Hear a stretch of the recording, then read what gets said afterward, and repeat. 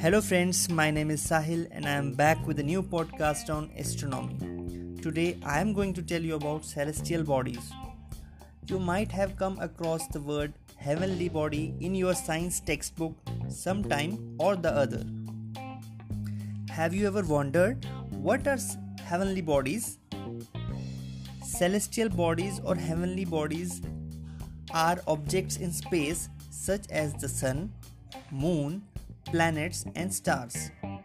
They form a part of the vast universe we live in and are usually very far from us. The glorious night sky is dotted with such objects, and when we observe them using a telescope, they reveal fascinating worlds of their own.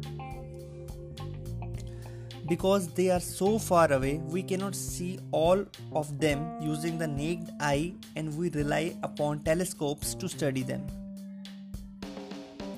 Hence, we can define heavenly bodies as a planet, moon, star, or other natural objects in the space.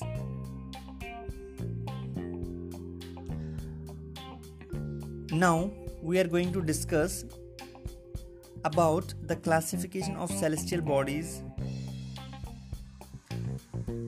The classification is as follow: stars, planets, satellites, comets, asteroids, meteors and meteorites, and galaxies.